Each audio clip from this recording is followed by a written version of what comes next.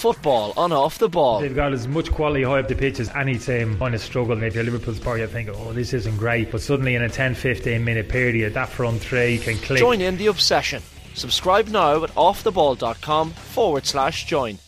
Well, we're just finished commentating on a very historic match here at the Aviva Stadium this afternoon. The very first time the Republic of Ireland senior women's team have played at the Aviva Stadium here on Lansdowne Road. We're deep in the bells of the stadium here in the press conference room. Myself, Stephen Doyle, alongside my off-the-ball colleague Kathleen McNamee. Kathleen, just to start off first, the occasion itself, playing here at the stadium. I was coming in myself before the match. There was coach loads of Irish fans, I suppose a large contingent of young Irish fans coming to the game. It felt like there was a real sense of occasion for this big match, and it really did. It certainly delivered, I think, on the game itself. Yeah, and I'm glad that they did put everything into it to make sure it did feel like that, because they very easily could have said, oh, we're putting it on at the Aviva and we don't need to do anything else. But there was a real sense around town. Even when I was coming through, I saw quite a few people in the city centre going to watch the matches in different places, and I think we're seeing the knock-on effect now from the World Cup and what the team built while they were out there. And it's funny when you think about it that for so long we've been having this conversation of sell out Tala first and then we'll come and we'll play in the Aviva. But as you saw, 36,000 people there today, and the atmosphere was great. They really built into it, I think, as the match went on with the fans. At the start it was maybe a little bit quiet, but then by the end of the match it was like every time a player came near the sidelines they were getting massive cheers. People were on their feet. There was quite gig chants going up. I'd love to think it was about our podcast, but I think it was probably for the team. And there was Ireland chants going, and that's the thing, I think sometimes people don't understand the fact that we're trying to build a football culture among a young set of fans who maybe haven't had the opportunity in the past to go to matches and see themselves represented, and that's going to take time, and it's going to take time for those atmospheres to build. But when those kids we saw today are in their 20s, 30s, 40s and they're going to games, it's going to be unreal. So yeah, it's really nice, and I really hope it's not the last one we see, because if they can get 36,000 people, should we not be getting 36,000 people every time? Absolutely. Well, I've tweeted such because I put up a video which really impressed me, this particular scene where it was a good few minutes after the full-time whistle. The players went on a bit of a lap of honour, and there was still a huge crowd left behind here at the Aviva Stadium, and they gave them a rapturous round of applause as they came around. And that's great to see that the supporters are there to do this for the players. But what that must mean for the players, not only do they come out to a full stadium or close to full stadium, and that is inspirational in itself, but to be sent off for the second game against Hungary with that kind of scene in their minds as well is huge for the players. Yeah, and we were chatting to Lucy Quinn about it out there just in the mix zone before we started chatting, and she was saying, it was like there was a 12th man on the pitch for the entire game. You felt that support. And 12th woman. A 12th woman, you're very right. I'll just go with 12th person, it's probably the safest. But yeah. She said you really felt it, and we asked her, how do you feel when you scored the goal? The whole place went absolutely mental, and she was like, I blacked out. I literally have no memory of it whatsoever. She was like, I saw it go in and I just started running.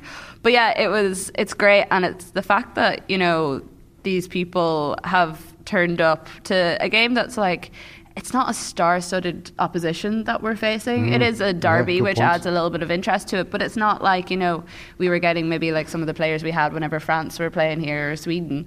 So the fact people are just turning up to see this team because they want to follow them, they want to support them, and they want to be part of the journey, and I think that's great. And what an honour it was for Eileen Gleeson, the interim head coach, a woman who has Irish women's football coursing through her veins. She's been involved in the game here for so long. A proud day for her as well. And the woman who got to pick the first Irish starting 11 to play here at the Aviva Stadium. What did you think when you saw the team? Well, I probably think I know what was the first thing that jumped out at you. Yeah, well, Tyler Toland was definitely the name that jumped out at me. But, player of the match for her, it was well deserved. She put in a serious shift. And I think you really see the effect now of that regular football that she's getting. It's at Blackburn, so it's not at the highest level just yet. But, that's a really, really competitive league. I think it's probably the most competitive it's been in a long time. And she just looks so at ease out there. she didn't look like she hadn't been playing with the squad for a long time. And then, of course, the other standout name was the debut for Caitlin Hines. I mean, like, what a debut to have. And speaking to her afterwards, she was just so genuine at how delighted she was to step out and put on the green jersey, and was talking to how... Give people a little bit of background there to her story, how she came about. She's 28-year-old, obviously plays in defence. She has Irish family, and like she said herself, she has really, really strong connections to them. She hasn't been called into the squad before, but she said she has been actively making the FAI aware that that is something that she wants to do. Club captain over at Celtic, has had really great seasons with them. Really interesting name to come in, because, you know, she is 28, a bit more like of a developed player. It's not a young player that we've kind of coaxed to come in and join the setup. But yeah, she just seems like a really solid player. And I mean, if Louise Quinn is her hero, we'll happily take someone who tries to replicate the sort of career that Louise has had for Ireland. And, you know, we pointed out several times in the comms when we were doing them, the fact that she was the kind of target person for a lot of balls and set pieces that were coming in. And she said herself, she was like, probably should have scored a couple of those, but that her role in Celtic is very similar to that. And so for her, it wasn't actually all that unusual coming into the team and being that person. She was joking, I have always been the tall girl, so I know what's expected of me. But I'm really interested to see how she comes into the squad as it goes on, because one of the things is our defence is getting a little bit older. I always have to be very careful when I say this, not to insult any of them, because I'm not putting any of them in a retirement home yet, but they are getting that little bit older, so we need to be planning for the future, and having someone who's kind of experienced but also still has a few years is really, really important. Definitely. And I spoke to one of the FAI members of staff who coached with Shamrock Rovers. Claire Walsh is another name she mentioned as a player who could come in that area. Of course, Aoife Mannion, when she comes back from injury, hopefully will be able to come in there as well. Tyler Toland we've touched on already as well. Lucy Quinn, a player who I've always really liked. I think she's one of those players you can see she's a workhorse, and she puts in, you know, she really leaves it all out there on the pitch, to use that cliche. But she is a goal scorer. She's a centre forward. She got 3, I think, before today. She got her 4th there, and she probably could have had a couple more.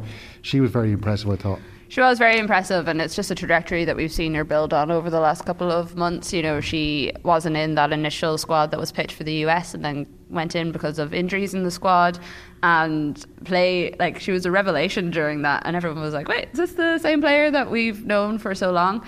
And then the same at the World Cup. I mean, every time she was on the pitch, put in an absolutely incredible shift, and I am delighted for her. She's an incredibly funny person whenever you're chatting to her, and she hasn't had the easiest week. Maddie Cusick, the player that died during the week, she played with her, and she actually had a little wristband on with MC and her number on it. So, you know, I think for her, there's going to be a lot of emotions around today, and I think that, you know, you could see at the start of the first half she was getting quite frustrated with the balls that were coming into her. And I asked her about it afterwards, and she was saying, like, it was partly selfish, because she was like, you want to be on the ball as much as possible, you want to be, you know, that point person. But she was like, but also I wasn't playing great, and I was probably like, as much as I was saying to other people, you know, give me better balls, I was also giving off to myself and saying, you know, come on and do a little bit better. But she said, like, you know, it's just sometimes that happens in games. There was a couple of new players, and what is a very settled squad, so it just took them all a little bit of time to adjust. And interesting, when you looked at both team sheets when we got them, the Northern Ireland team was down as a back 3, but they eventually were playing in a back 4. It was the other way around for Ireland. Eileen Gleeson named her team as a back 4, as a 4-3-3, but it was a back 3 with Katie McCabe, Heather Payne as the wing backs, and Toland and we had Toland, Denise O'Sullivan, Conley. And Conley in the midfield 3. Obviously Denise O'Sullivan playing a bit further forward. So no real surprises, do you think, in the formation there and the shape of the team? Not massively. I mean, it was interesting, the back 3, in that a lot of the time we saw Vera just commit to the 5, and that was it. We never really got, whereas I liked the fact that the wingers are able to get like a little bit higher up the pitch. Obviously Northern Ireland targeted Katie McCabe as a player that they were going to mark. I think she had about 2 players on her for most of the game. Not that it stopped her several times. She had some very good battles. But no, I don't think there was any massive surprises. It was nice to see Connolly back in midfield. I really think that's where she should be playing. I know in the World Cup we had that issue in our defence, but I think what Eileen showed today is that we don't actually have to do that. Like she says it herself, she'll play wherever the team needs her to play, but you can see she's far more comfortable in that midfield role, and it's just a more natural setup for us, I think, because I also think it gives the likes of Denise O'Sullivan a little bit of freedom to play the way we know we can. Hopefully she's alright actually as well, because she looked in quite a lot of pain at the end of the game there. She was in tears and there was a couple of members of the staff around her, so hopefully that's not anything too serious. But no, I think this is probably what we're going to see from this team for a while anyways, if Eileen Gleeson does stay on. And we should note as well, Abby Larkin, very impressive when she came off the bench, as she always is. We were going to touch on set pieces as well, because this is something that was spoken about in the build-up to the game. They were very impressive. It looks like Katie McCabe is working maybe on the long throw as well as her corner kicks, but they were, as we'd expect from her, great deliveries for all the set pieces. But it looks like something, do you think they've worked on since the World Cup? Definitely. I mean, you pointed it out at one stage about one of the corners that went in, and it was quite high and floating, which isn't really the sort of corners that they normally do. But as the match went on, I feel like Katie probably mishit that one, and what they were actually trying to do was to get it to the far post and have Caitlin in there to like head it in. And as she said herself, she's done it a couple of times over with Celtic. We've always been so reliant on set pieces to score, because we don't have that natural goal scorer, in that we can't get Katie far up because we generally need her to play a bit more defensively. And it just felt like they really had a plan. Like they knew exactly where every ball was going, and pretty much every one of them was pinpoint deliveries. You know, Northern Ireland did well to defend a lot of them, but you always felt like they were getting it to the player that they wanted to get it to. And I don't know, did we see that sort of control from the team during the World Cup? So I really hope they can build on that a little bit more. There's obviously, you're going to have to change things up a little bit, because it'll be very easy for other teams to, you know, I said that to Eileen Gleeson actually. I was like, you know, it was quite obviously you were using Caitlin as the point person, you know, can you tell us a little bit about that? And she was like, shh, don't tell the other teams, like we can't let them know. Which is another thing I like about Eileen. She has a good sense of humour about her. So yeah, I think that we definitely need to keep building on that and making sure that we have a couple of different options, so we're not relying on one, because it's great, we worked it really well today, but you're going to need something a bit different in the future. What was Gleeson's kind of general demeanour or comments after the game? How did you? Just delighted with herself. Yeah. So happy. Yeah. As you said when you were starting off, like, you know, she's a woman who lives, breathes, like Irish football runs through her her blood. She is just absolutely all in, and especially on the women and girls side. So I can't imagine for her how weird it was that like a week ago she was just sitting at home, had a very different job, and then all of a sudden you're picking your first ever team for the Aviva. So yeah, she was just happy. She was quite content with how the team played. Was kind of emphasising the fact that it was a clean slate, which is really good. I think that was really important for the team, and that there was those couple of goals, because that's something, if you look at all our previous results up to this point, it's been a while since we had that sort of like 3-0 proper comprehensive win. And with everything that's happened, beyond the importance for actual qualification, that's really important for this team's confidence and assuredness, because I'm sure, like, as much as you don't listen to the noise, there probably was like a few voices in their heads going, is everything that's being said by the fans or in the media, is that right, is it not? And I think they came out today and they showed that, you know, they can put in these really good comprehensive performances, and I think Eileen was exactly the right steady hand to guide this ship at the moment. Do you think the players, and as much as players in all sports and all codes will tell us they don't listen to what's going on in the media or on social media, whatever the case may be, do you think that the stuff that went on after the Diane Caldwell interview, and a lot of talk about maybe the loss of public support for the team, do you think they maybe were motivated by that to some extent today? I think you kind of have to be. Like, I like challenge to find a person who could have that much of a storm around them and completely ignore it. I think it's always going to be there. You're going to, like, we've been asking questions to them all week about it because it is the topic of conversation. So I think it definitely would have given them a bit of a kick, and we have seen a lot of the time with this team is when something happens, they're not really the sort of team that let it get to them in the sense that it takes over. A lot of time they are able to use it as fuel. And I think with the figures that came in like Eileen Gleeson and say the likes of Emma Byrne even, they're familiar faces. So like it wasn't a massive switch up for the team, and then they're having to deal with all this background noise as well. They had a sense of familiarity, so they were able to compartmentalize, basically, is what a lot of them have said, and just say, okay, right, we're putting that in that box, and we know we're going to be asked about it, but we'll only open it when we have to, and then put it back away again. So yeah, I think definitely it was a motivating factor for them today, and I'm sure there's a few of them that are sitting there quite happy that they managed to get that performance after some of the things that were being said about them. Yeah, absolutely, and I think it will take a lot of pressure off their shoulders. However, I do think it puts a lot of pressure on the shoulders of maybe Mark Canham and the FAI, because now they've seen a performance from these players that shows that if they are led by the right head coach or manager, there's a lot of potential there. And it was interesting to listen to Eileen Gleeson being asked questions during the week about the job. She never said that she didn't want it or wasn't interested in it. She always kind of said, I'm kind of focused on these two games, or I'm focused on my role as the head of women's football, which is very important as well, I think, going into the future. Do you think she is a candidate, and has this game will have done her the world of good, but is she a genuine live candidate for the job permanently?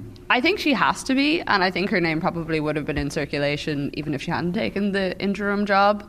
I interestingly had a discussion with Karen Duggan about it on the Quiggig pod earlier when we were previewing this game, and she was saying, but there's also the side of, do you want to lose someone like Eileen from that head of women's and football, or women and girls football role, because she is That's so a really good, point. And she has worked in Ireland for so long. You know, she knows the ins and outs of every club, every league, no matter what layer it's at. So there is that side of things. I mean, on a purely selfish point of view, you could just look at it from the national side and be like, she would be an interesting appointment there and could be the person. And also, I don't know, there feels like there's a sense of happiness around the squad at the moment, and you're like, do you want to make that too turbulent or anything? Now they do have a bit of time, like the European qualifiers aren't until February, I think. So we're pretty much wrapping up kind of soon enough for the international window. So would you put her in charge just for like a final few games? I would take her as head coach. I mean, I'm a big fan of hers, and the players seem to be as well. Do you think they'd be happy with that? And I think she's been quite smart in the people she's surrounded herself, you know, the likes of Colin Healy, Emma Byrne, brought in some really interesting international faces as well, for different various roles. So I think she has to be in consideration. I think the FAI have to ask her the question of, is this something that you want? Do you think it's something that you can take on? But there is that other side of, well, maybe she's good where she is. Maybe she's already doing great things for Irish football. Well, she is doing great things, but different things for Irish football. Yeah, great stuff, Kathleen. Well, listen, I'm sure we'll hear a lot more analysis of this game and look ahead to the Hungary match as well on the Quiggig pod. When's it back out again? Yes, we'll be back on Monday, 7 a.m. we are recording, so it should be in your ears by about 8 a.m. Make sure you download that, and if not yet, do become a member of Off the Ball, where you can hear all of the podcasts and everything else bit of content that goes out on the Off the Ball channels. But for now, from the Aviva Stadium, myself, Stephen Doyle, and Kathleen McNamee with me, we say goodbye to you for now.